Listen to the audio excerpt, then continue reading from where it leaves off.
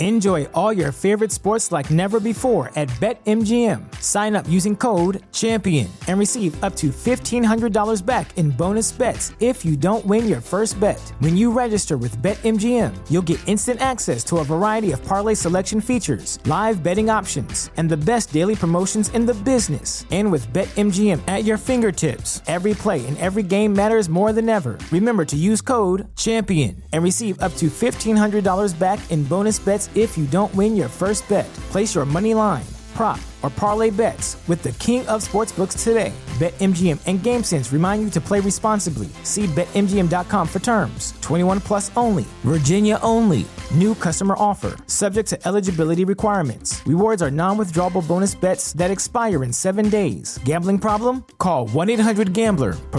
Promotional offer not available in Washington, D.C.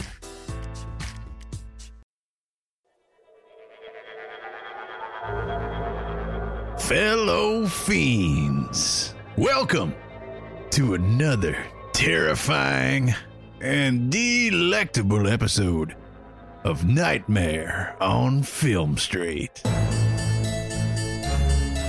the horror podcast with zero credibility, but all of the blood, ghouls, and gore your puny heart can handle. Let's give a grave welcome to our hosts, John and Kim. Hello again, fiends, and welcome to Nightmare on Film Street. I'm John. I'm Kim. You better get your umbrellas out this week, because we are in for some inclement weather. Woo! Yeah, we're sitting down, we're talking about 2007's The Mist. Don't say the year, Kim. Yeah, we're talking about Frank Darabont's The Mist. And John Carpenter's The Fog. I don't know why I said it like that. I don't know either. I'm keeping it. Yeah. Before we get into it, though, Kim, what's keeping you creepy this week? Well, we are hot on the heels of The Meg, if The Meg had heels. But she's a fish, so she's got flippers? Flins. Yeah, she's got flins. Fins. Hot on those fins. Big surprise, we did not love the film. If you want to check out our review, it is on, well, if you want to check out my review, it is on nofspodcast.com. We have also recorded a Patreon exclusive episode for you guys, and that is on patreon.com/Nightmare on Film Street, and that is exclusive to our monthly supporters over there. You can check out all the rewards and perks and stuff if you aren't a Patreon supporter, and if you are, you can check out that bonus episode. There's also going to be a bonus episode for today's episode. We got a game going, so there's all kinds of stuff there for Patreon. But yeah, The Meg, I'm trying not to talk about it at all because it was a movie. I didn't love it. I wanted... One thing's for sure, it was a movie. Yeah, it wasn't as campy B-movie fun as I wanted it to be, and then it was, like, surprisingly heartfelt, but they didn't even nail that part, so, like, it wasn't great, and that's always the worst when a film is just not great. It's a bummer, too, because we were planning on seeing it at the drive-in after seeing it at the movie theater. We had plans to do a double visit this weekend. We were going to see it the Thursday night so that we could record our bonus episode and get the review out and whatever. And then we were going to go see it, like, just for pure, like, shark movie fun at the drive-in this weekend. And it's not happening. Yeah. I don't want to see that movie again. It's not a fun shark movie. I don't know if it's earned drive-in ranks. We saw 47 Meters Down at the drive-in last summer, and that was such a fun experience because we had no expectations for the movie, and it was surprisingly good. It was like pouring rain, though, so we saw none of the movie, and I was like, that was good. I hope the CGI was great, because I couldn't see a single shark. We saw it through water. It's like we were there with Mandy Moore the whole time. 4D. Yeah, that's right. Other than that, of course, we are still watching movies from Fantasia Fest. If you'd like to see the updated review count, we have reviews for a whole host of new movies at nofspodcast.com. Just search Fantasia. And we also saw The Ranger, finally. Our senior contributor, Stephanie, has been singing the praises of that movie for months now, and it's been on my watch list, and we've just always missed it at every festival, so I'm really glad I finally got to see it. It's coming for a limited release in New York and LA if you are in that area, but it will also be on VOD soon. If you would like to know what you're in for, just search The Ranger at NOFS Podcast and check out Stephanie's review and her interview with the director Jen Wexler. Before we get started, I have a few more, we have a few more shout-outs for... Let's be honest, you have a few more shout-outs. I am not good at these shout-outs. Oh, no, I thought it was your turn this week. You were gonna do it. Yeah, okay, so before we get started, I want to give a big shout-out to our new patrons, Chris, Joshua, Carlos, Christian F., Tyler, and Christian V. 2 Christians. That's Double cool. Christians. And we have a Chris. That's 3 Chris's. What if 2 of them are doppelgangers for the other? And they're gonna meet on Patreon. They're like, wait, I'm the only Chris that's allowed to like Nightmare on Film Street. And then they fight. We have a bunch of Chris's, though. Yeah, it's a popular name. Yeah. We got we have an army of Chris's. And we're Nightmare gonna need that. Nightmare on Chris Street. I would make that shirt. Chris on Film Street. Nightmare on Film Chris? But yeah, we're gonna need an army of Chris's because we got a whole shit ton of monsters outside. Chris, the first Chris, I need you to board up the windows. Joshua, we need some supplies. Carlos, we know one of us is gonna get attacked by monsters or die in a fire. I need the morphine and I need the Demerol right now before it's way too hard to go across the street and find it. Christian, both of you guys, take the kids over to the corner and read them bedtime stories. Tyler, we gotta start fashioning some weapons.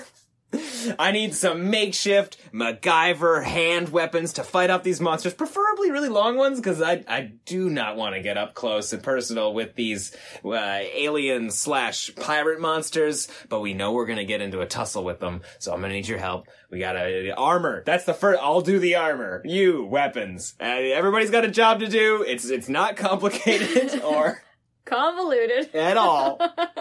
Let's get to it, folks. Thank you guys again for supporting us on Patreon. As I said at the top of the show, if you would like to support us, head to patreon.com/Nightmare on Film Street. There's a full bonus episode of us discussing The Meg, and there's also going to be a bonus minisode where we play a game relating to The Mist and the Fog at the end of this show. Yeah. Can I just say that even after that fake little rant, I would not be the fearless leader.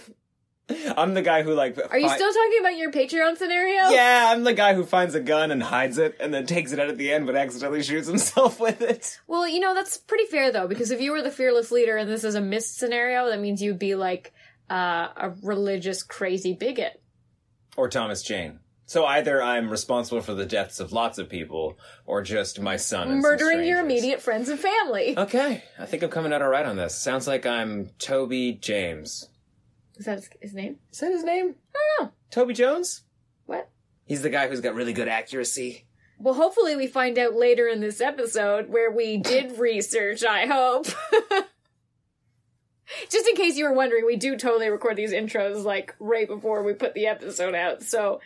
Everything else is recorded beforehand. Sometimes, like, life happens in between. Like, we forget all of the actors and characters' names. And without further ado, let's get into some shitty weather right now. Fog doesn't make that sound. No. Fog is quiet, John. Fog is polite, also. That's more like fog. That's the sound of fog, yeah. Actually, that sounds a little bit more like mist. Okay, so what's the fog like? No, my joke was that they're the same fucking thing. They will both go... This is KAB Antonio Bay. Stevie Wayne here, and let me be the first to wish Antonio Bay a happy birthday. We're 100 years old today, and keep a watch out for that fog bank heading in from the east. 100 years ago, between midnight and 1, something unknown came out of the fog. Now it has returned. Oh, Jesus. 100 years ago, between midnight and 1, something unnatural came out of the fog. Now it has returned.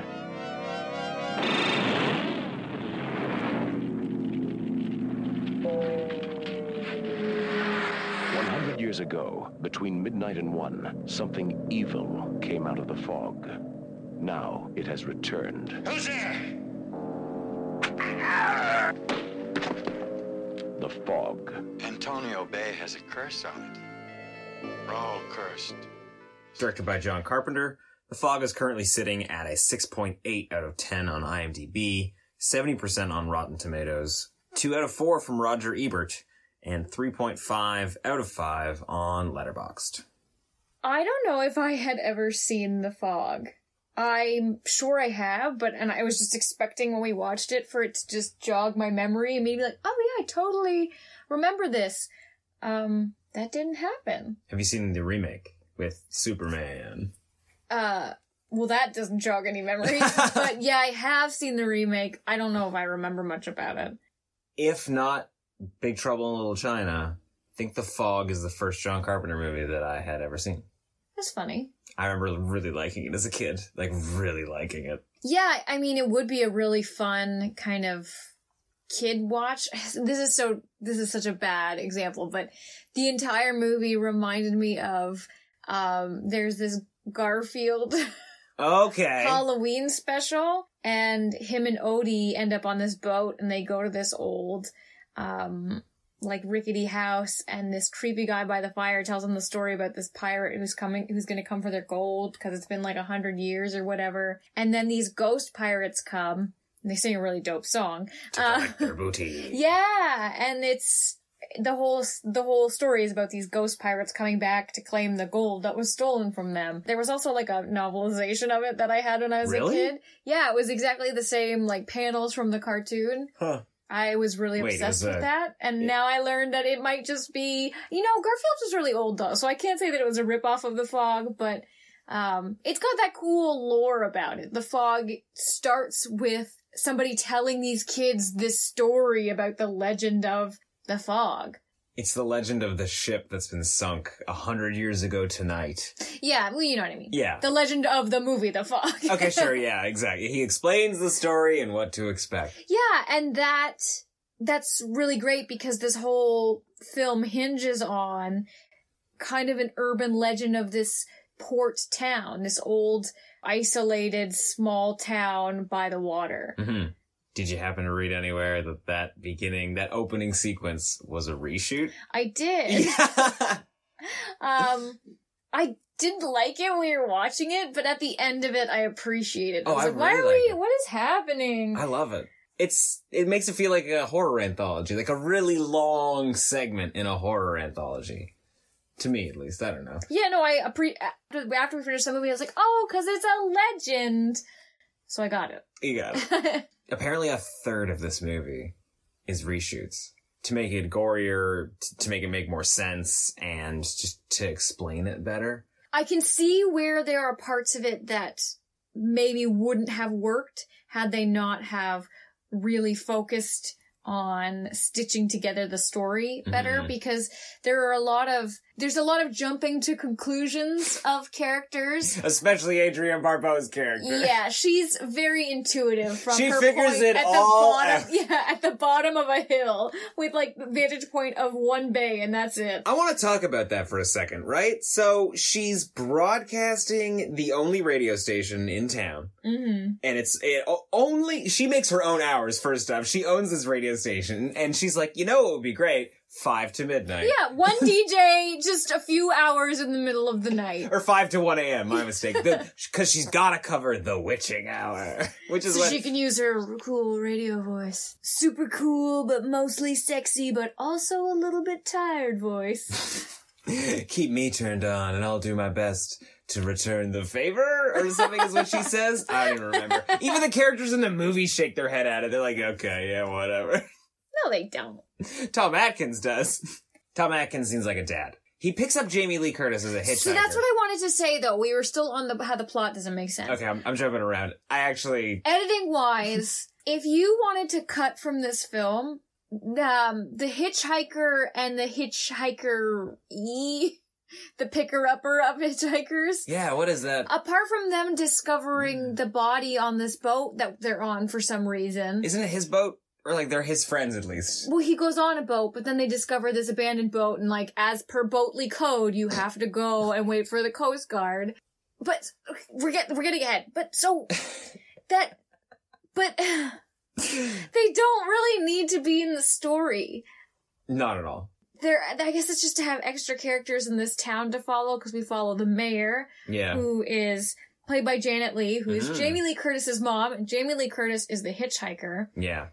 And they meet at one point, and there's this really weird scene where I think that's the only time they're together apart from the church at the very end. I think so. Where they're going to tell the mayor, Janet Leigh, that shit's gone down, and her husband, who was on the boat, is essentially dead. Yep. And then the camera pans, and Jamie Lee Curtis has been there the entire time, just like hanging out At the bar, yeah. Just off camera. Well, everybody's like, oh my god, emergency! And she's like, I'm just gonna stay out of this. I'm shell-shocked. A dead body. Okay, well, I mean, a dead body lunged at her and then wrote the number 3 on the ground. What is this stranger doing in an odd case? Let's go from the beginning. Okay, let's back. Okay. Let's back up a little bit. Backing up. So. It's April 1st? 21st? April 21st. It is 99 days away from the anniversary of the sinking of the Elizabeth Dane ship that was filled with lepers. Hold on a second. Mm-hmm. 99 days away? 99 years. Years. And 364 days. Oh. Unless it's a leap year. So we are on the eve of the anniversary is what you're saying. Precisely. Got it. We're locked in now. And because ghosts are coming, all of the electrical appliances. Nobody knows ghosts are coming. I really want to try and think about this movie from the perspective of like that. Gas station attendee. Yeah, he's definitely in for a wild ride. No, I'm thinking about watching this movie without that cold open. So it's midnight is where the movie starts, and everybody's closing up. There's a guy at church who's cleaning, and he's like, "Hey, Father, I'm going home. By the way, my name's John Carpenter. Look at my cool hair. Yeah, you owe me money, bro." He's got a big mustache, but it's things of note. Mustache. It's a sleepy town. Everybody's getting tired. Everybody's closing up shop very late. And like maximum overdrive, the fog's rolling in and it's causing all the electrical appliances to go haywire. The fog didn't roll in the first night though, did it? It did, because Adrienne Barbeau, DJ Stevie Wayne is at work, and the weatherman calls in to let her know that there's a boat in distance that can hear her. Oh, right. And there's a fog headed their way. And so she mentions something about it in between her weird cool jazz songs. Like a cool, sultry weather report. Just for those guys on the boat. And then the fog changes direction after killing everybody on board.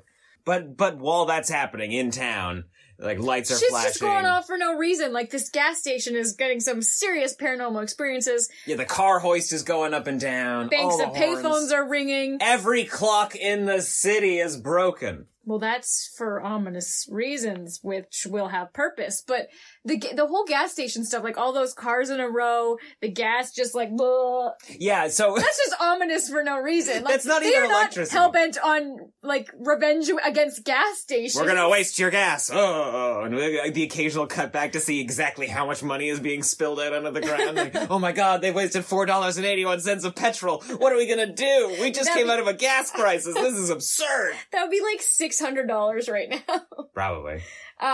So Father Malone, who's in this church at the top of the hill, just drinking alone, also has this paranormal experience where the wall in his church just like busts out. Let's assume there was an earthquake. And there's a journal in it. And the journal is a very recent written journal if you look at it. Okay. They could have at least teabagged Simmer down. Just simmer down. We've all done the crafts.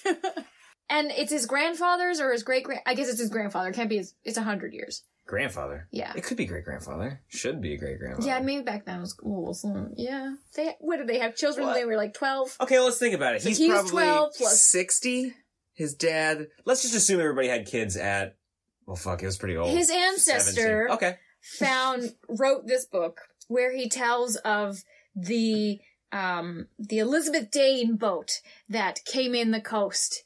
And at the head of it was this leper guy named Blake, who was a leper. By the way, I looked up leprosy. That shit is scary. Have you never... curable. Well, now. Yeah. Back then it was like, we'll put them on an island and they'll And they made these colonies for them. And that's what Blake wanted to do. He's like, oh, we're just going to make a leper colony. Yep. Really close to you guys, like close enough that you guys could get infected, but not that close. And it can't travel across the bay. I'm gonna get on leprosy, but the town was like, no, we're not having that. So the 6 founding members of the town deliberately sunk that boat and killed all the lepers. Yeah.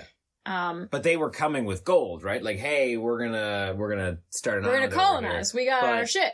I thought the idea was they were gonna give them some money. Like, here's payment for our colony. I don't know. And But they're either way, they took the money. Oh yeah, they sure And did. then they fashioned a giant gold cross out of it. Yeah, they were like. It's a little. That was a little in poor taste, guys. You I think they had regrets. could have at least used it to build an orphanage or something. Use to pay for building an orphanage. It's like, Or how are a you gonna build an hospital. orphanage out of gold? Turns out, though, leprosy is not as highly contagious as people No. thought it to be. The common denomination between people who have leprosy and people don't was poverty.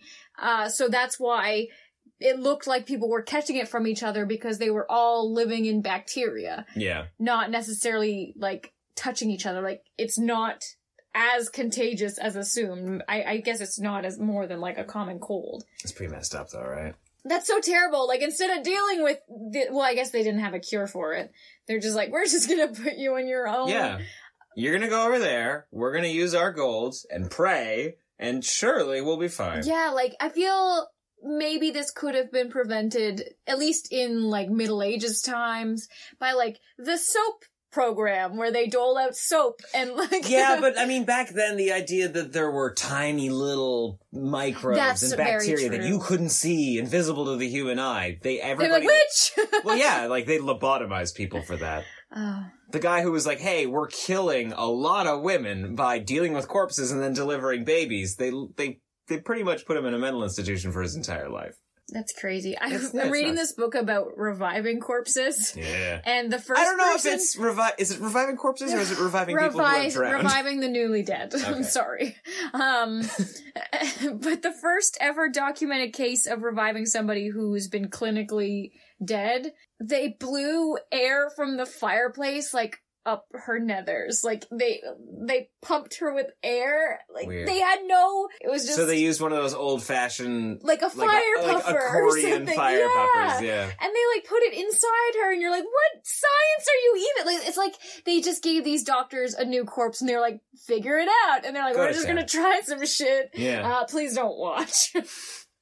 We tried yelling at it. We tried spitting on it. We're all out of ideas. We're gonna blow smoke up its butt. Yeah, like, imagine, so I'm sure people who come back from being clinically dead have some kind of PTSD. But imagine coming back and you're, like, naked and defiled. Yeah. This is really extra, guys. But it's not even necessarily that was something they tried. That was common belief for a long time, right? Didn't they have posts outside of rivers? Like, hey, in case your friend drowns, here's a tube, and you can blow some smoke up there. That's what I'm saying! Like, I'm almost positive that was something that you would find by the riverbed. They had pocket watches back then. They were really fond of pocket watches. Okay. When a pocket watch fails, it stops ticking. So Yeah. maybe let's just use some rudimentary pocket watch math. If you stop breathing and your heart stops beating, those key things that are involved in living, and also pocket watches. Okay. I'm just saying they should know that it's involved in the heart and the lungs. Like, in the least, like, pump, pump, breathe, breathe. Do you think they blew smoke up their butts and then tried to pump their lungs?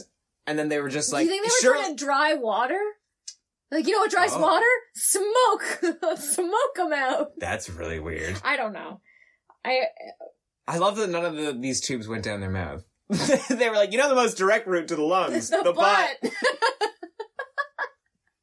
Oh, a simpler time.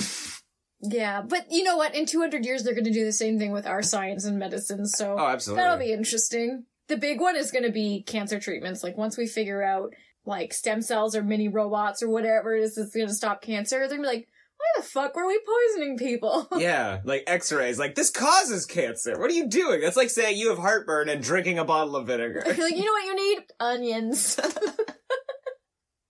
it on your butt. Like...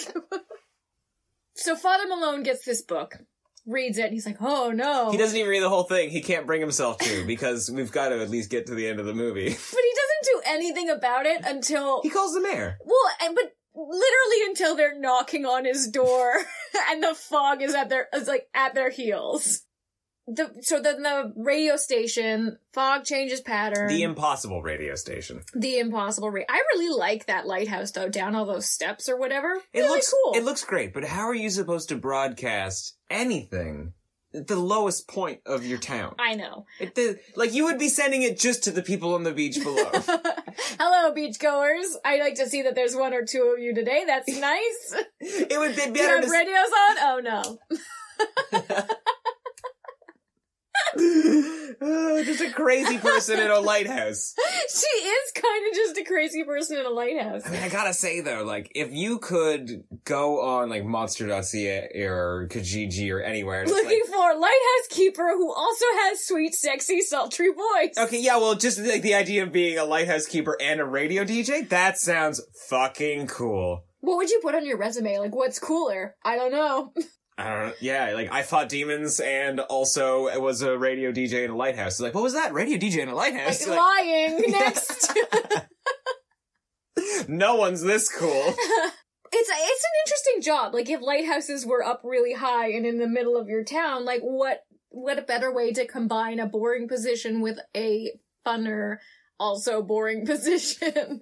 So she warns these guys on this boat.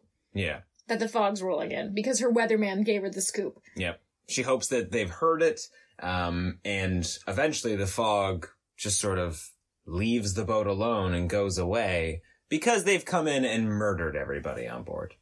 And yeah, it was just a bunch of guys on the boat drinking, right? Like, yeah, they weren't actually fishing. They were just getting away from their wives by the sound of it. Especially the guy whose wife is the mayor. It's just like, I'm drunk enough, we can finally go home. Like, that sounds like an awful night. These guys hate their lives.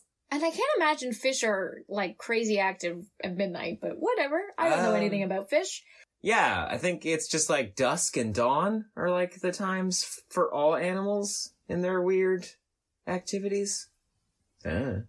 So, during all of this kind of first night hubbub, Jamie Lee Curtis, hitchhiker Elizabeth, gets picked up by Nick Castle, who's not Nick Castle, who played Mike Myers in Halloween, but Tom Atkins, who's playing a character named Nick Castle. Yeah. He picks her up, they're driving, and they're being all, like, nice and friendly and a little bit flirty. He is drinking a beer, which I know, guys, it's 1980, it was a different time, but still. Okay. Yeah, like, even if you're the hitchhiker who desperately needs a ride, you get in and the guy goes, hey, you want a sip? You're like, well, no. And they do take road drinks with them. I swear they do. When they're at that bar. Yeah. Really? Like, can I get a few roadies? All right, cool. Thanks.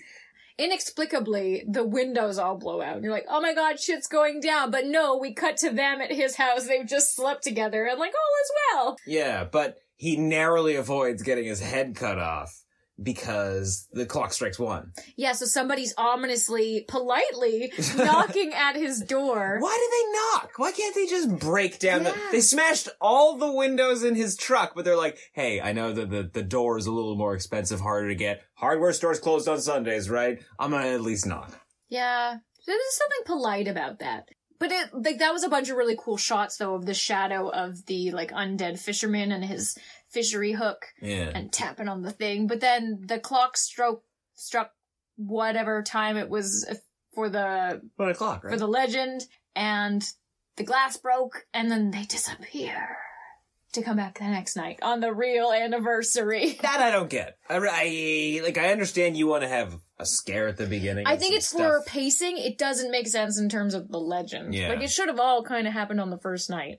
Maybe they showed up, like, 100 years ago, and they're like, hello, good sirs, we have gold for you. Oh, and then the next night they killed them? And then the next night they killed them. Perhaps. That might be it. Like, this legend is twofold, guys, just like the OG tale. I mean, occurrence. Whatever. So the next morning, Nick Castle wants to take his new girlfriend, Elizabeth, out for a boat ride. Because I guess she's sticking around? Yeah, it sounds like she's making her way to Vancouver. There was a lot of talk about what her plans were and, like, her art and stuff. And you're like, okay, I guess I was assuming she was going to be, like, a descendant or something. Oh, and it was going to be very convenient. Like, everything brought her to this spot. That sounds great. Also, her name was Elizabeth, and the original boat was named Elizabeth. Dane, yeah. Maybe there is supposed to be And something they just there, like, but let's just... it just never got explored. And now we're wondering what the fuck those two are doing in this movie. Yeah, so they discover the boat from last night, and it's empty, so they think, and then they discover the corpse of one of the guys, and they're like, oh, fuck. This is a really cool detail. I actually super like this in the movie. He, clearly freshly dead, but shows signs of having drowned and been left in the water for over a month. Same as the boat. Like, they said that the boat looks like it's been taking on water for months. Like, it's completely dry on the inside. Everything's covered in algae and stuff. Like, it doesn't make sense for how new everything is versus how waterlogged it is. Yeah, and the fact that obviously they had seen the boat the day before, they'd seen all these guys the night before, they know everything was fine and normal, but they have this weird, supernaturally sunken boat. Yeah, so for some reason, these non-next of kin are then in the autopsy room with the corpse. That doesn't make any goddamn sense. And I can maybe understand why Nick Castle is there, because it's a friend of his, it's a small town, they're all together, they're trying to figure this out. He's the one that found the boat, yada yada. But why did he bring this hitchhiker girl that he's known for 6 hours? Yeah, and they leave her alone in the room, and then the corpse gets up and, like, walks towards her. But when they come in, so how it's cut, we don't know if they see the corpse moving towards her, because we don't really talk about ghosts at all at that point. No. We just see the corpse on the ground with his hand out, and, like, in crayon, he's drawn 3. Because the legend dictates that 6 must die. We know this because Adrienne Barbeau has a little piece of wood that her son has found on the beach that I guess she just brought to work for whatever reason. It started leaking water, and when she looks over because it's ruined her tape recorder, the words Dane have been changed to 6 must die. Which looked really cool. Did look good. They did kind of take over the tape recorder, though, with a weird, ominous voice, and you're like, I don't know if you guys know what tape recorders are. You have been out to sea for 100 years. It would have been better if the voice came with a tape recorder and was like, hey, this is kind of cool. This is my own voice. Hello there. You are listening to Ghost Radio. Antonio Bay. Oh, boy. Yeah. They're doing promos. Welcome to KBRBA. I don't remember the name of the radio station, but every single one of those promos was pretty awful. Why was it like promos? It was so many promos. I think she hired somebody to do promos and like, hey, fill me up a tape of promos. Legally, you have to do it every like half hour or something like that. I don't know if this radio station is going. It's on the up and up. Yeah. Next night, her weatherman boyfriend. I don't think it's her boyfriend. I think it's like her wannabe boyfriend. He definitely keeps trying to take her out for dinner. Yeah, and his whole arc is him trying to get to her, but he never does. No. And he keeps changing his work schedule, not so he can be with her, but so he can call her. Alongside her, yeah. But like alongside her far away. So he notices a fog pattern on their crazy high-tech duder. Yeah. She's like, oh my god, the fog, it's coming. I'm telling you, it's evil. And he's like, it's not evil. And then all of a sudden she knows everything about what every character is doing for the rest of the movie. Yeah, where's the fog right now? You gotta tell me. He's like, well, I think it's right here. It's right outside my door. Yeah, and then his door knocks. I better go see who that is. This is all great. She's on the phone. She's like, nah! Everything's misty and blue. Oh, everything involving the fog directly and the ghost is awesome. Yeah. So cool and super ominous and scary. And it makes that cool, like, Halloween we had being stalked by this ominous killer. And this has stalking at this paranormal level, but that you can see. Mm-hmm. It turns the fog into a ghost. Yeah. Rather than seeing a figure in the background behind bushes, it's just this sinister fog rolling in. That could just as easily be regular fog. But it's not. It glows. Yeah. Everything's blue in the fog. Nobody is surprised by that either. Like, hey, why is that fog blue and full of light? They're like, I don't know. Yeah, and the town is celebrating their 100th year with this, like, night ceremony. So the entire town is out doing, like, a candle celebration and the unveiling of this statue. I don't get it. Like, they love the town so much that they want to celebrate at midnight? I know.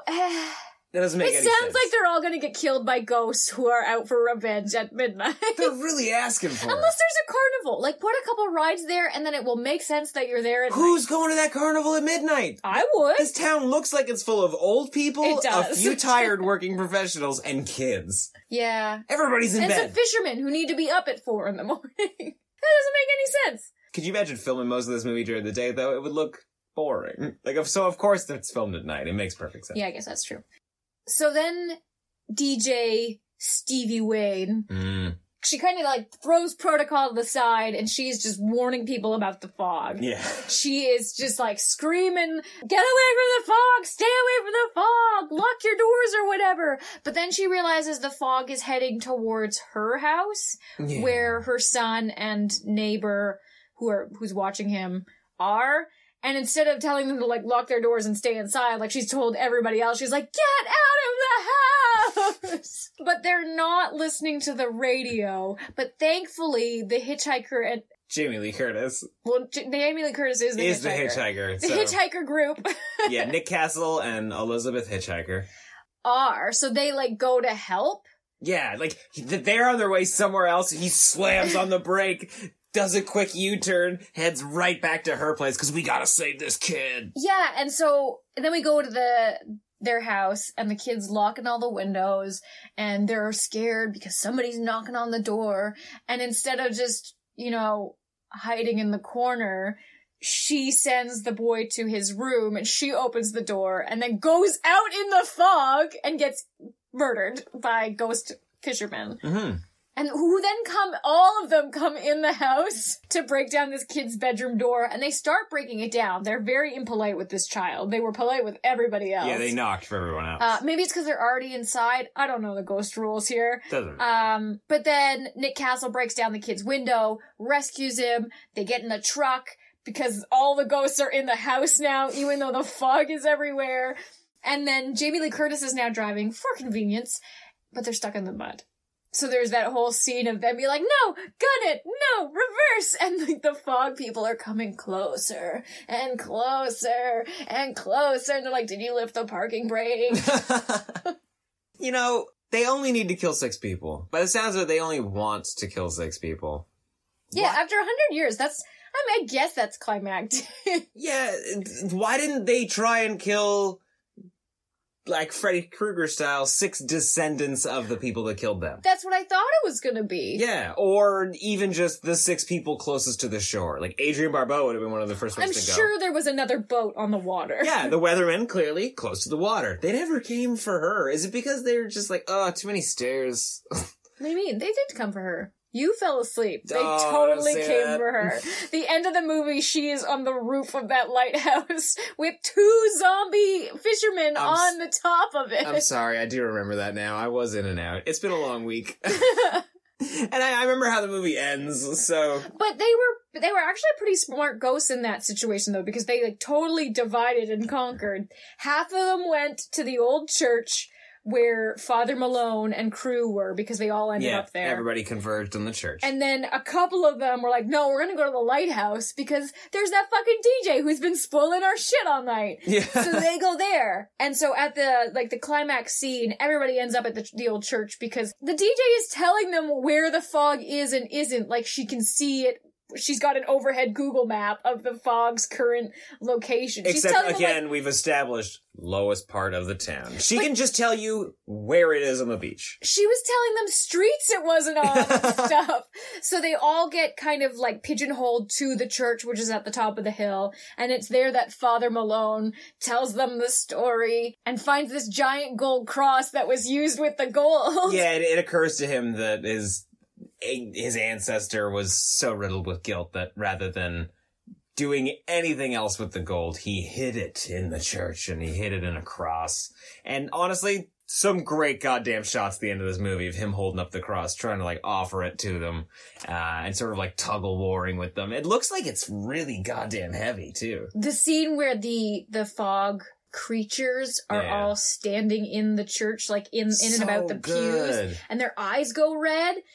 That is fucking amazing. That's one of the things I really like about the creature reveal in the movie. We kind of know what they look like. We get a lot of arms and just like weapons throughout a lot of it. Mm-hmm. But as the movie goes, we see more of them in shadows. We never really see what they look like as sort of zombies with leprosy. Yeah, there is one shot where I think it's the DJ. She swipes one of them or kicks one of them and his face turns into the light and you can see that it's green and there's like maggots on it, but you just get a shot of like the cheek. You don't see the whole creature. So a lot of that's left up to your imagination based on their silhouette. Yeah, but those eyes glowing red, like you feel like you've gotten more by the end of the movie and there's nothing to it than that. Mm-hmm. Also, I mean, shadows are great. Like, I can see... You cannot underestimate some shadows. Right? You got a good fog, nice floodlight behind that fog. Yeah, I'm down for your get some colored shadow. gels.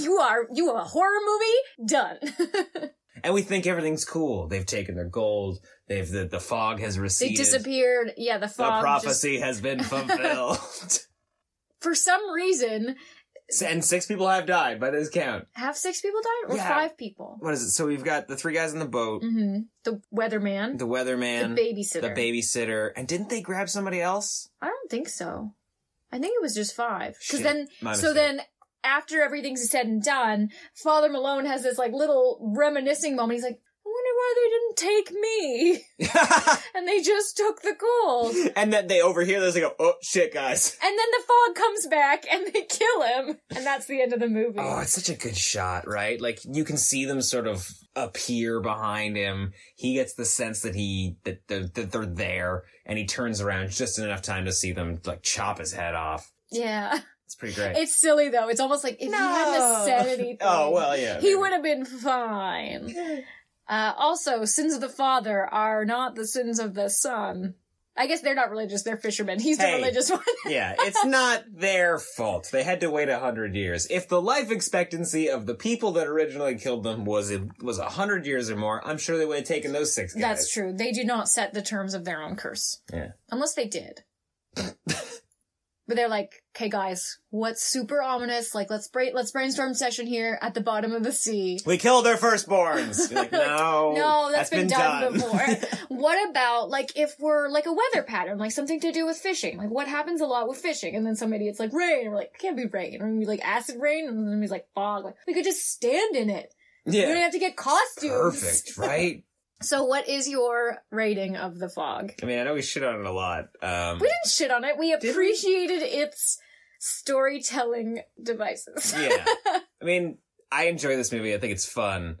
But there's so much of this movie that could probably just go. And, you know, unfortunately, you read about John Carpenter sitting down for the first cut of the movie and realizing that himself. Like, oh shit, there's like no movie here. So they went and did a bunch of reshoots and kind of did the best they could. I still like it, but I'm gonna give it a 2 out of 4. Yeah, I'm gonna give it a 2 out of 4 just for, like, quality's sake, but it is a really fun movie to watch, and the design on the... I don't know whether to call them creatures or ghosts. Call them ghosts. Is awesome. By the way, can we have another movie with, like, zombie lepers? Or just leprosy. I'd like to see some more leprosy horror movies. Do you think zombies came out of leprosy? Depends on which zombie. We've already discussed that zombies can mean everything. No, I mean, like, when somebody looked at lepers in a history book or just in the geography class, and they're like, oh, you know, it'd be great if they were also dead. Like, or they came back from the dead. That would be really good for, like, an 18th century zombie movie. Oh, the leopard. Oh, you think they're lepers? If it's leprosy, and then you have zombies in, like, pilgrim towns and castles. And that sounds cool. There's gonna be a zombie movie about leprosy in the 18th century at some point, because... there's a zombie movie about everything. But we're in this weird, like, let's do fantasy 18th century where it's just like Pride and Prejudice and zombies and Abraham Lincoln and zombies. And you're like, why don't we just set something in that period? Like, we're going to have a Marie Antoinette and zombies soon. That sounds great. Like old aristocratic French zombies? I'm down. Yeah, but... let them eat brains. Oh, that's good. That's a good tagline. Fuck. Fine. Fine. All right, moving on. We're going to talk about The Mist.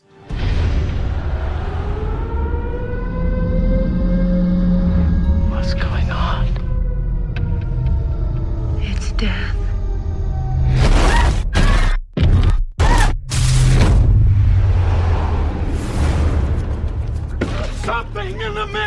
Shut the doors! Shut the doors!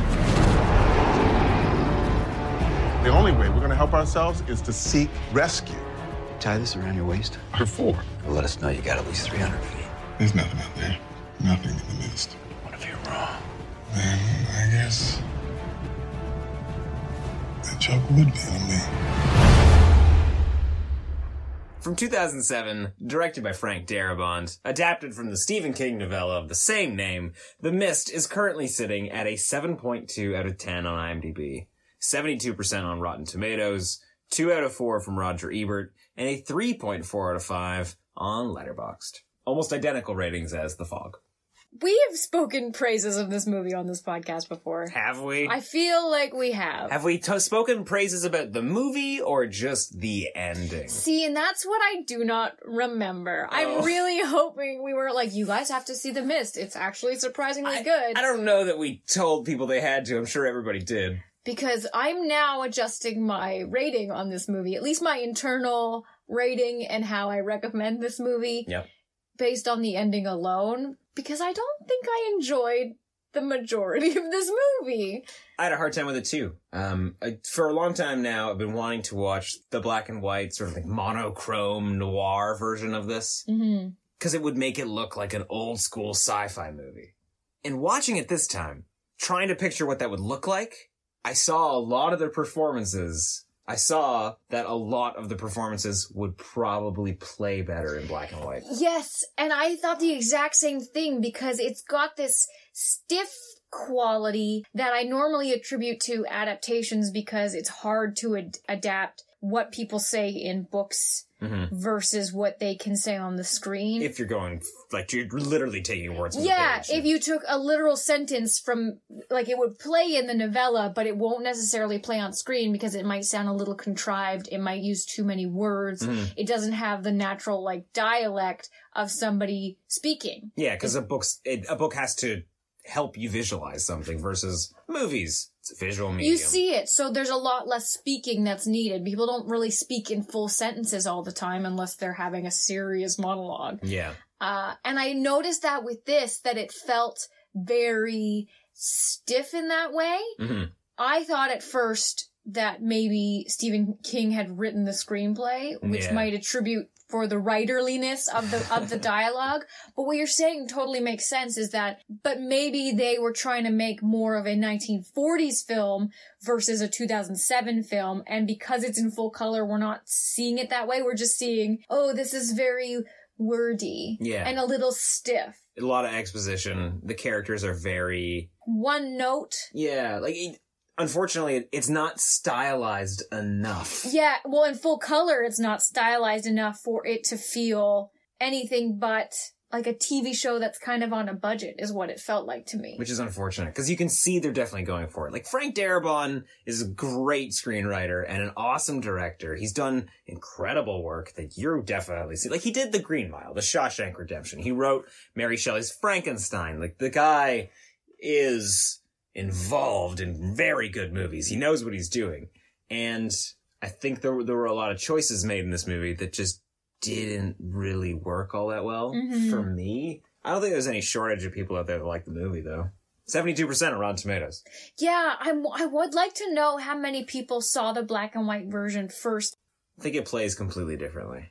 Yeah, and I read, too, that Frank Darabont, he wanted to release it in black and white, but wasn't able to. So they did a special edition Blu-ray or something where it's available in black and white. Fucking smart. Now everybody's doing it. Logan's coming out in black and white. That's great. Yeah. I haven't seen it, but I'm all about black and white. I love black and white. Yeah, Mad Max is out. I think they call it, like, Carbide and Chrome or something. I'm always disappointed when we get a classic film and they've colorized it. Like, colorizing is a marvel of its time and stuff for people to see older films in color that they never saw in color. Like, and it's got this fun quality about it because everything is it's almost like somebody put cellophane over top of black and white and colored over it with translucent markers because everything is a wash of one color. So all the blonde women are blonde and they have blue eyes and their dresses are red or pink. That is the hardest part about watching anything with Bing Crosby. Like, his eyes are the definition of blue, and it's like, they're an inhuman color of blue. He's like sparkling at you. You're like, I guess I can understand why people fall in love with them in these movies, because the only thing he's got going for him are gorgeous eyes? I don't know. And crooning. Yeah. And also it wasn't publicized that he was mean to his children back then, so... Very mean to his children. So, as rumored by his children. As rumored by the victims themselves. But yeah, so I'm very pro black and white. It's hard to judge basically the entire movie because it's a bunch of people stuck in a storefront. So what happens is we follow David Drayton? Sure. He's an artist who's painting Stephen King covers for a living. Yeah, we see him working on a Dark Tower series. The Thing posters in the background. Yeah.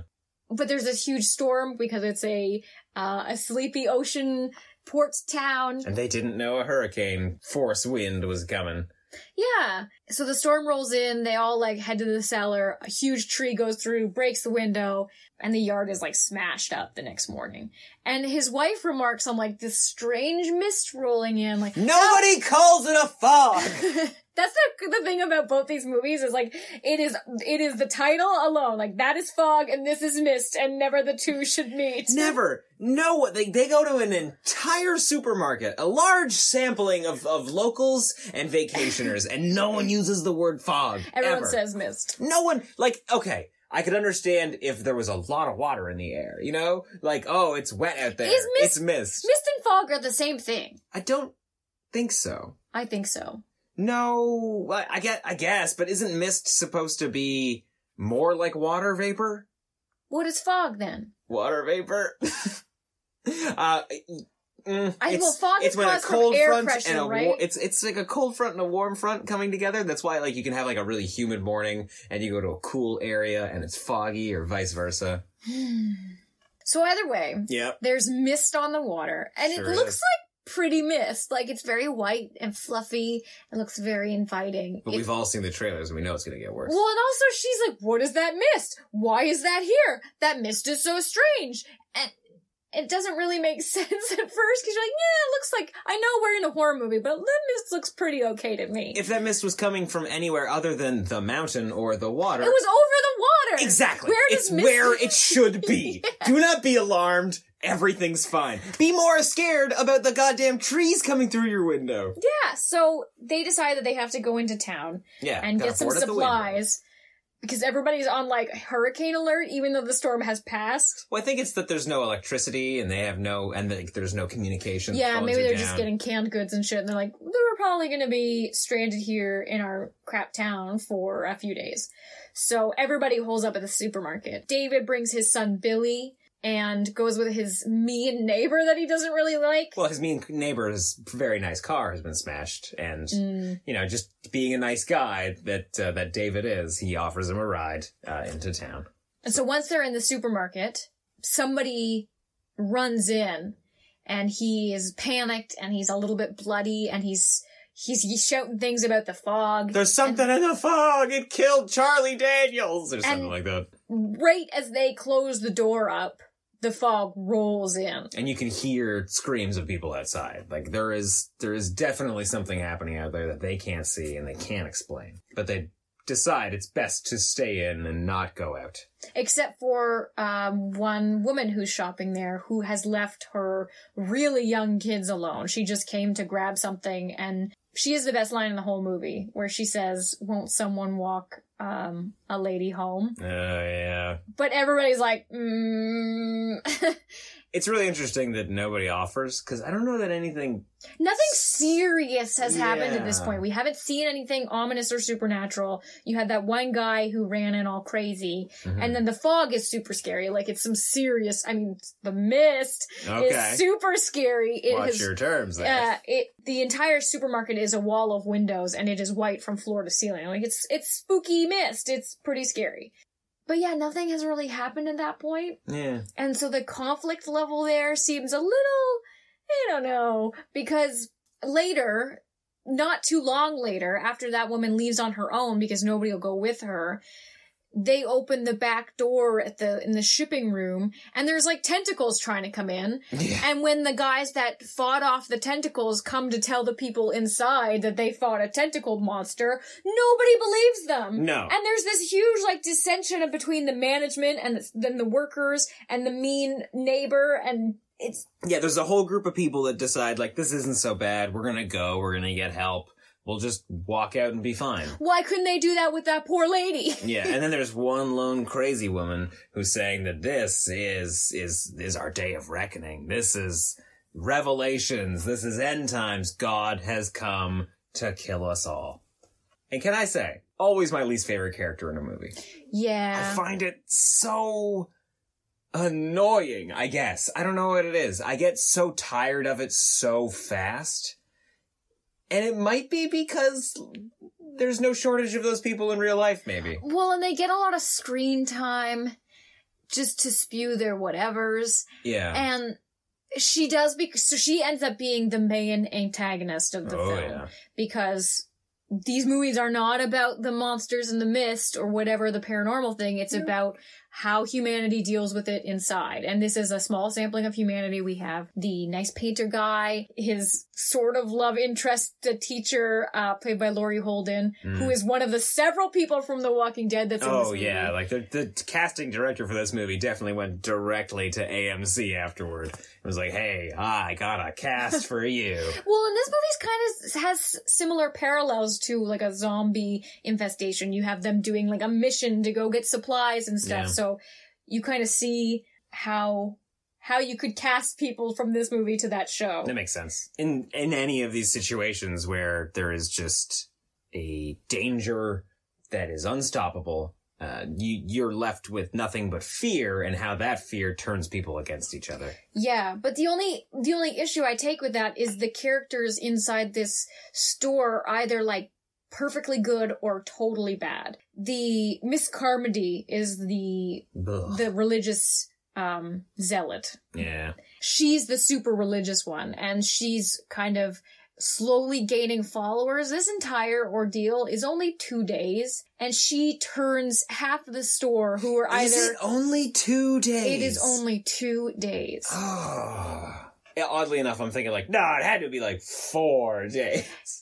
If anything, this movie is trying to say how weak-willed humans are if they can be converted to murderous levels of religion in 2 days of confinement. And it's not even terrible confinement. They have ice cream, they have bread, they have crisps. They are in a good spot. I mean, It does have a lot of windows. I get and that's a little scary. They've all got families out there that they're all worried about, because clearly there are, like, they've learned there are definitely monsters. Yeah, but there are definitely people in situations in this mist, in this town, that don't have water or food. Yeah. So they got 2 necessities covered, and they got shelter. Like, they are doing okay. Yeah, and they have a generator. And a gun! They've got a gun! They do have a gun. With 6 bullets that last a very long time. No, they had 12 bullets. They had 2 rounds. My mistake. They have 12 bullets. They fire, in this movie, maybe a bunch 36 of shots. Yeah. Do you think they had ammunition at the store? Like, they didn't sell... It's just a grocery store. No. No, they've got a farm. It could have been more equipped, because if it was like a touristy town, those grocery stores kind of double as a bunch of things. Like, we went to Port Hope yesterday, and I was in a grocery store that was also a Starbucks. It was a pharmacy. It had like a home health care in it, and they had some serious shit in the aisles. It was like a full grocery store, but it was just like a pharmacy. Living that Walmart life. It was kind of a nice everything. It's like we're going back to department stores now. At least for tourist towns, because you just have like a one-stop shop. Yeah. Like, I need firewood, and I also need my ammunition for my gun. And God damn it, I'm not going to 2 places. And we need mangoes. So yeah, Mrs. Carmody, like, converts half the store. And pretty quickly. There's only, like, 6 people who don't follow her thing. Yeah, by the end of it, yeah. Which, it, like, escalates so quickly, though. Yeah, and their whole deal is that God is not happy unless he has given blood. We're going back to the blood sacrifice time. But that came all of a sudden. She was just... So what happens is that the first night, because they've set up all these lamps, giant mosquito monsters come and are banging on the windows, and takes then them bigger away. ones come and break Eat the those, windows yeah. to eat the mosquitoes. One guy gets totally eaten. They shoot a couple of them, which looks really cool, but one flies right up to Mrs. Carmody, and because she doesn't move, Like thy will be done it kind of leaves nonsense. her, and so because she has proven herself as a worthy disciple of the good faith, Yeah, it's probably just because she was calm, obviously. and I don't think she moved. They're obviously attracted to the light. She wasn't holding a lantern, so... Yeah, good point. So she seems to think that she's the chosen one. She's God's disciple. And she's gonna run with it. Yeah, and so everybody is looking at her word as scripture. She's decided that anytime somebody dies, there is a period of peace. And of course, like, as the violence escalates, more peace. So more violence, more peace. Like, the only way for us to survive is to sacrifice the boy! Like, they start killing people pretty goddamn quickly. And, But there's a lot of weird internal conflict that just, like, I get it because you're trying to keep the movie exciting even though these people are just stuck in this one building. Like, the biker guy tries to go out and they put a rope around him That's and a pretty then cool scene. he gets severed in half. That scene is pretty great with well, the yeah, because rope. you see the rope starts to go fast. We expect that. Cool. He's been picked up. He's He can running. run. But then the rope goes up, like way fucking high in the air. Yeah. It's genius. And then they start pulling it back, and it's a little lighter than it should be, and then it's red, and then it's Scoopy, and then then even though there's there's just legs. even though there's a bunch of kids there, and we've already seen a bunch of blood, they just like keep pulling it closer, and then everybody starts screaming. Yeah, once you got at least 30 feet of blood on that rope, I don't know if it's worth pulling Maybe back. let's just DOA. Yeah. I do have to say though that I don't like the lead character in this. I really like the actor. He looks like he's a really nice guy. He looks perfect to play that nice dad role. Yeah, Tom Strain's really cool. But his character doesn't have a lot of opportunity to be anything but like a good dad. Yeah. And there's a bunch of scenes where he's just holding his son and being a good dad. And we revisit it so many times that you're just like, I get it. He's a good Yeah, dad. he grabs a comic book for him when they go running for supplies at the pharmacy. P.S. When they go to the pharmacy, that's gotta be the coolest scene in the movie. It felt like a video game mission. It was like, okay, Yeah. we need to get, cause some guy gets burned. Some guy gets like serious burns. I don't even remember where. Was it with the bug? Because it's because they were torching mops and shit. Yeah, that's why. So they need morphine because this guy is just in the most extreme pain. He is covered in 3rd-degree burns. He was engulfed in flames because the mop bucket that was full of gasoline got tipped over and Right. he lit himself on fire, basically. So they're going to go get morphine. They're going to grab a few other things that they need and whatever food they can find. But we come across like the fucking most mutated spiders you've ever seen in your entire life. And they're hosting inside the bodies of the people that were in the pharmacy. Oh, man. Who are still alive. Yeah, when that MP officer is basically like, I'm sorry, it's our fault, we didn't mean to. And then he's like, I could feel them. And then you just see his skin start to crawl before they start to like burst out of This his is skin. making me itchy. There's a spider Yeah. in the bathroom, by the way, that you have to get. Oh, okay. Well, put He's that up on by the- the light. Yep. I just don't spend a lot of time at the sink. I'll just put that on the to-do list and take care of it later It had a today. thing on its butt, and I was like, that What? looks like a marking. And I was like, that looks like it could be poisonous. So I left him. You got close enough to give me field notes on the bug, but you couldn't I drew a diagram. I have a It's taped to the bathroom door. Warning, spider. Looks like this. Answers to Ray. Alright. This could very well be the last episode of Nightmare on Fulton Street. I might not make it out.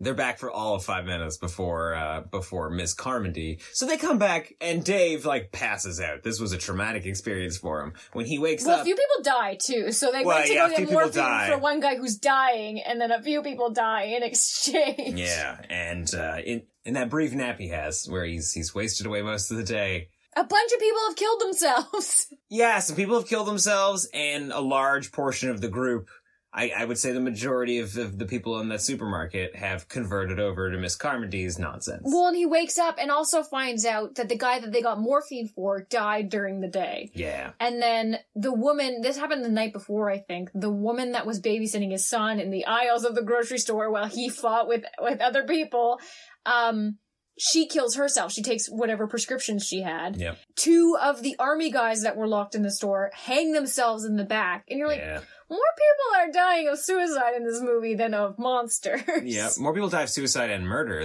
than die of monsters. Definitely. Yeah, or Oh, I think they almost Misadventure. entirely die of suicide. I think there's 1 or 2 that die via monster. and murder.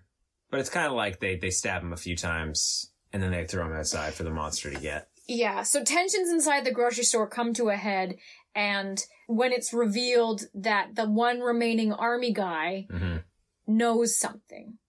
They're working in like a fort up on the hill. Yeah, some sort of military base. They'd created some sort of portal to try and communicate with other dimensions and yada yada. And instead of making a window, we made a door. Yeah, alright. Cool. They tried to make a Stargate, basically. And, something came through, obviously. Some big things came through. Yeah, they weren't there for it. These guys were on, like, shore leave or something, and they weren't supposed to be back for 10 days. But, shit's gone down, and it's come. It's our day of reckoning, I suppose. Stop saying that. There's this other dimension. How does it... I would like to think about being those monsters, and they're just chilling. They're just in a grocery store. We don't get to know. Yeah, no, I know we don't get to know, but wouldn't it be great if those monsters were just, like, chilling on their own planet, eating each other, and then all of a sudden... They obviously are. They have a hierarchy. Yeah, and then there was just this small door, and they're like, hey, there's some gooey guys in there. Let's go see how they taste. And then they just kept flooding in. It's pretty funny. But they've decided, David and the group, they've decided they're going to collect some supplies. They're going to sneak off in the morning. After they murder that army guy. Okay, yeah, well, they That's what I was getting to. I was like, are you going to say that they murder the army guy? They stab him. Yeah, they stab him several times and they throw him outside. The guy who's probably most responsible for that is a local loafabout who seemed pretty traumatized after going to the pharmacy and seeing all the spiders. Yeah, he was sort of on the good guy's side, but he was kind of like lazy about it, and they made him, and then he turned completely. Just goes to show him that we all have our breaking point. And as much as we don't want to be that person. And for everybody in that grocery store, it was 2 days. Yeah. For Dave and the rest, 2.5 days, maybe 3. Yeah, but they 2 days broke plus a too. full gas of tank. They broke too, though. Their breaking point was like, okay, we gotta get out of here. I think that was because everybody went crazy religious, but... Yeah, I don't know if it's their breaking point so much as that they just like, we need to survive, and they're gonna kill us because we're the only ones that aren't on their side. They'll kill us first, then they'll start killing each other. Yeah, so there was about 8 of them that they sneak out. Oh, yeah. Only after, so they try to sneak out really early in the morning, but Mrs. Carpenter's just sitting there in front of the door like, nah, you're not. Nah. They try to get them to sacrifice the son and Amanda, the love interest, but not love interest because he's married. Because she doesn't like them, that's all it is. Yeah. She just doesn't like them at all. And then Ollie, who's the assistant manager, who was in Barbarian Sound Studio. Yeah, Toby Jones. He's good in everything he's in. He shoots Mrs. Carmody. He sure does. And then she dies. And everybody's secretly like... So great. And then she falls in like a Christ pose. But so, I know. I don't talk about but then everybody else, the rest of the store just like retreats behind the aisles. They're like, oh! What do we do? They've killed the queen! We lost our leader! We can't possibly be religious now! Yeah, so it just goes to show how flimsy their belief was. That's the idea, right? Their plan is to run to David's car, which is closer than the biker's car. That's what their logic is like, it'll be fine. His car was 200 meters. Mine is only 100 meters. And we know that you can see so many monsters in the mist that you couldn't possibly make a difference between that. Well, he knows where his car is. He tells them where it is. He's got the keys. I think that's the most important part, right? Yeah. Like. And they have one gun. Yeah, one gun. And 8 people. Unfortunately, only 5 of them? A bunch of them do not make it. Yeah, only 5 of them make it to the car, including David and his son. They make it out okay, and then they just start driving. Just driving in the mist. Well, first they go to David's house to see how his wife's doing, and she's like, oh hey, the spiders got me. Yeah. I'm a mummy. They don't go to anybody else's house. No, they don't check, like, nobody else has family. We established that other people are married and stuff, but they're like, fuck it. Her husband's out of town. That's what it is. That's why she's got a gun. So, and then they just start driving, and they get on the highway, and it's pretty empty, and then as soon as I was like, why aren't there any other cars? Then we see a school bus where all the windows are busted out and everything is webby, and there's like one mummified kid in there, and you're like, cool. Wicked. That's great. They run out of gas, and they're in the middle of nowhere, and they can hear monsters. Like, they are big-ass monsters. So they decide that rather than letting the monsters come get them, they're just gonna kill themselves. Yep. And then It's when pretty rough. they open the gun to see how many bullets are remaining, which should be 0 or negative. Yeah. I don't know though. Like maybe there actually were only like a few shots used. Like maybe they were actually pretty good about it, but it really felt like they were firing willy-nilly. I feel like they overshot. Yeah. But there are only 4 bullets left, and there are 5 people. Thus is probably one of the best endings, I think, of I want to say it's Stephen King's story, but I don't want to get yelled at because I know it's not in the novella like that. No, not at all. It's a really great ending. It's a very big surprise. Oh yeah, it's shocking. I remember when we first watched the movie, we were probably just like playing board games or something. Like, this movie's alright, I guess, whatever. What the fuck was that ending? Yeah. Like that movie, the ending of this movie shakes you. It's rough. Yeah. Because he's killed everybody, including his son, but he has no bullet for himself. Like, that scene where he is just screaming and unloading an empty gun into his mouth, like, hoping that there's just another bullet in there for some reason. The wailing in that scene is really weird because it's almost silly and it's a little over emotional. And that's my same feelings for Alex Wolff in Hereditary, where there's so many scenes where he's almost overacting his despair, but because it's so traumatizing for his character, it makes sense for somebody to lose themselves in their screaming or their wailing or their crying, and you lose kind of masculinity, or you lose any self-awareness of how loud or how silly you sound. Yeah. You know what I mean? You don't see that a lot when people are acting despair. No, you just see it in real life. Yeah, no, you do see it in real life. That's the fucked up part. Yeah. Yeah, but, oh wait, what? Fog rolls away, tanks are here, military's coming. With like flamethrowers, and they are clearing out the monsters. And there's trucks upon trucks of survivors. Yep, including that lady from the beginning who left to go get her 2 kids. Yeah. It's such a fucking good ending. What? And I'm really interested to hear how you rate this film, and I'd like to hear your rating of the ending separately. Oh, okay. You can rate the film with the ending, but I want to know what your rating is if you were just rating the ending. That's hard to say. I will at least say that the ending in the novella is pretty similar. I think if I remember correctly, they established that it would be better to shoot ourselves than die by the hands of these monsters. But they're gonna sit here and keep calling out on a CB radio, hoping that somebody hears their answer. Or hoping that somebody hears them and answers. And I think it just ends with him saying, like, hello, hello, into a radio or something like that. But you get the sense that if things get worse, he's going to kill himself and his kid. But it never actually happens. It's just very ambiguous.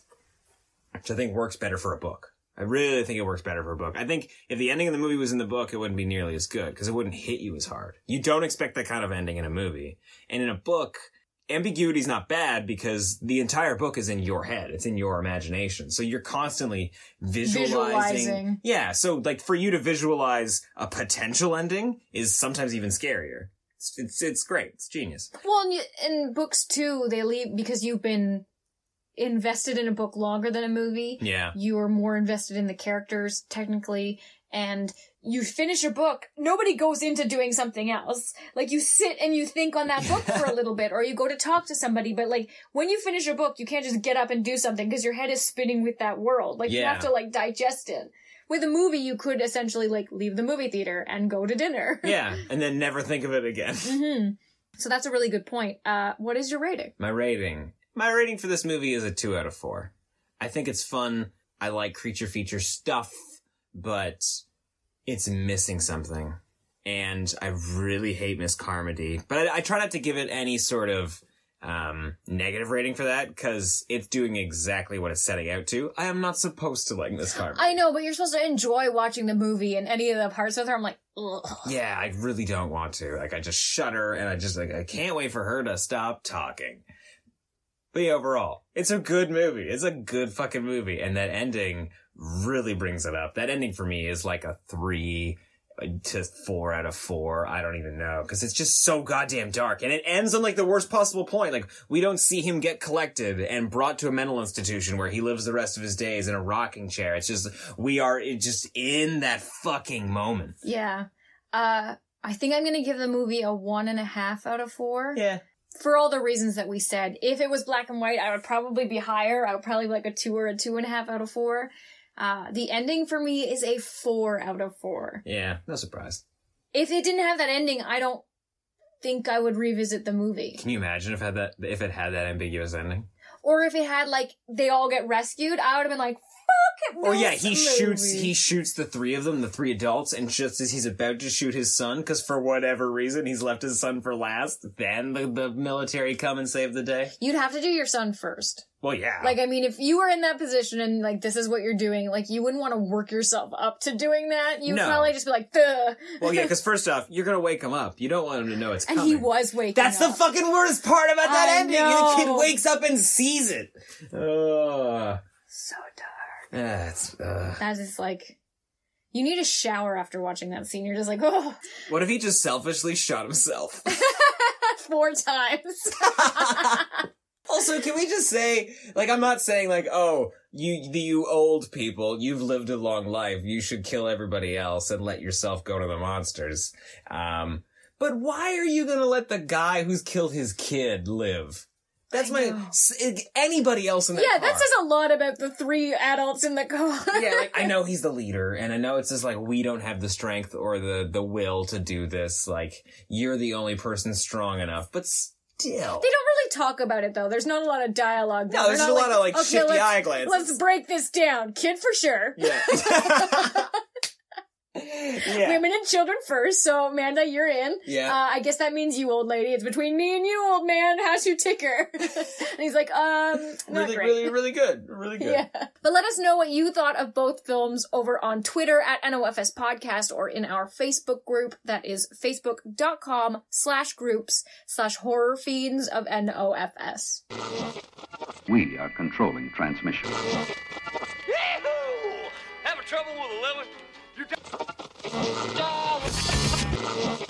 This week's episode of Nightmare on Film Street is brought to you by Deadly Grounds. Coffee to die for. Made from 100% Arabica beans, Deadly Grounds is horror-themed gourmet coffee without any fancy names or titles. This week's blend is the Tropical Terror, a summer coffee flavored with coconut and orange. Close your eyes, take a sip, and slip away to a tropical terror paradise.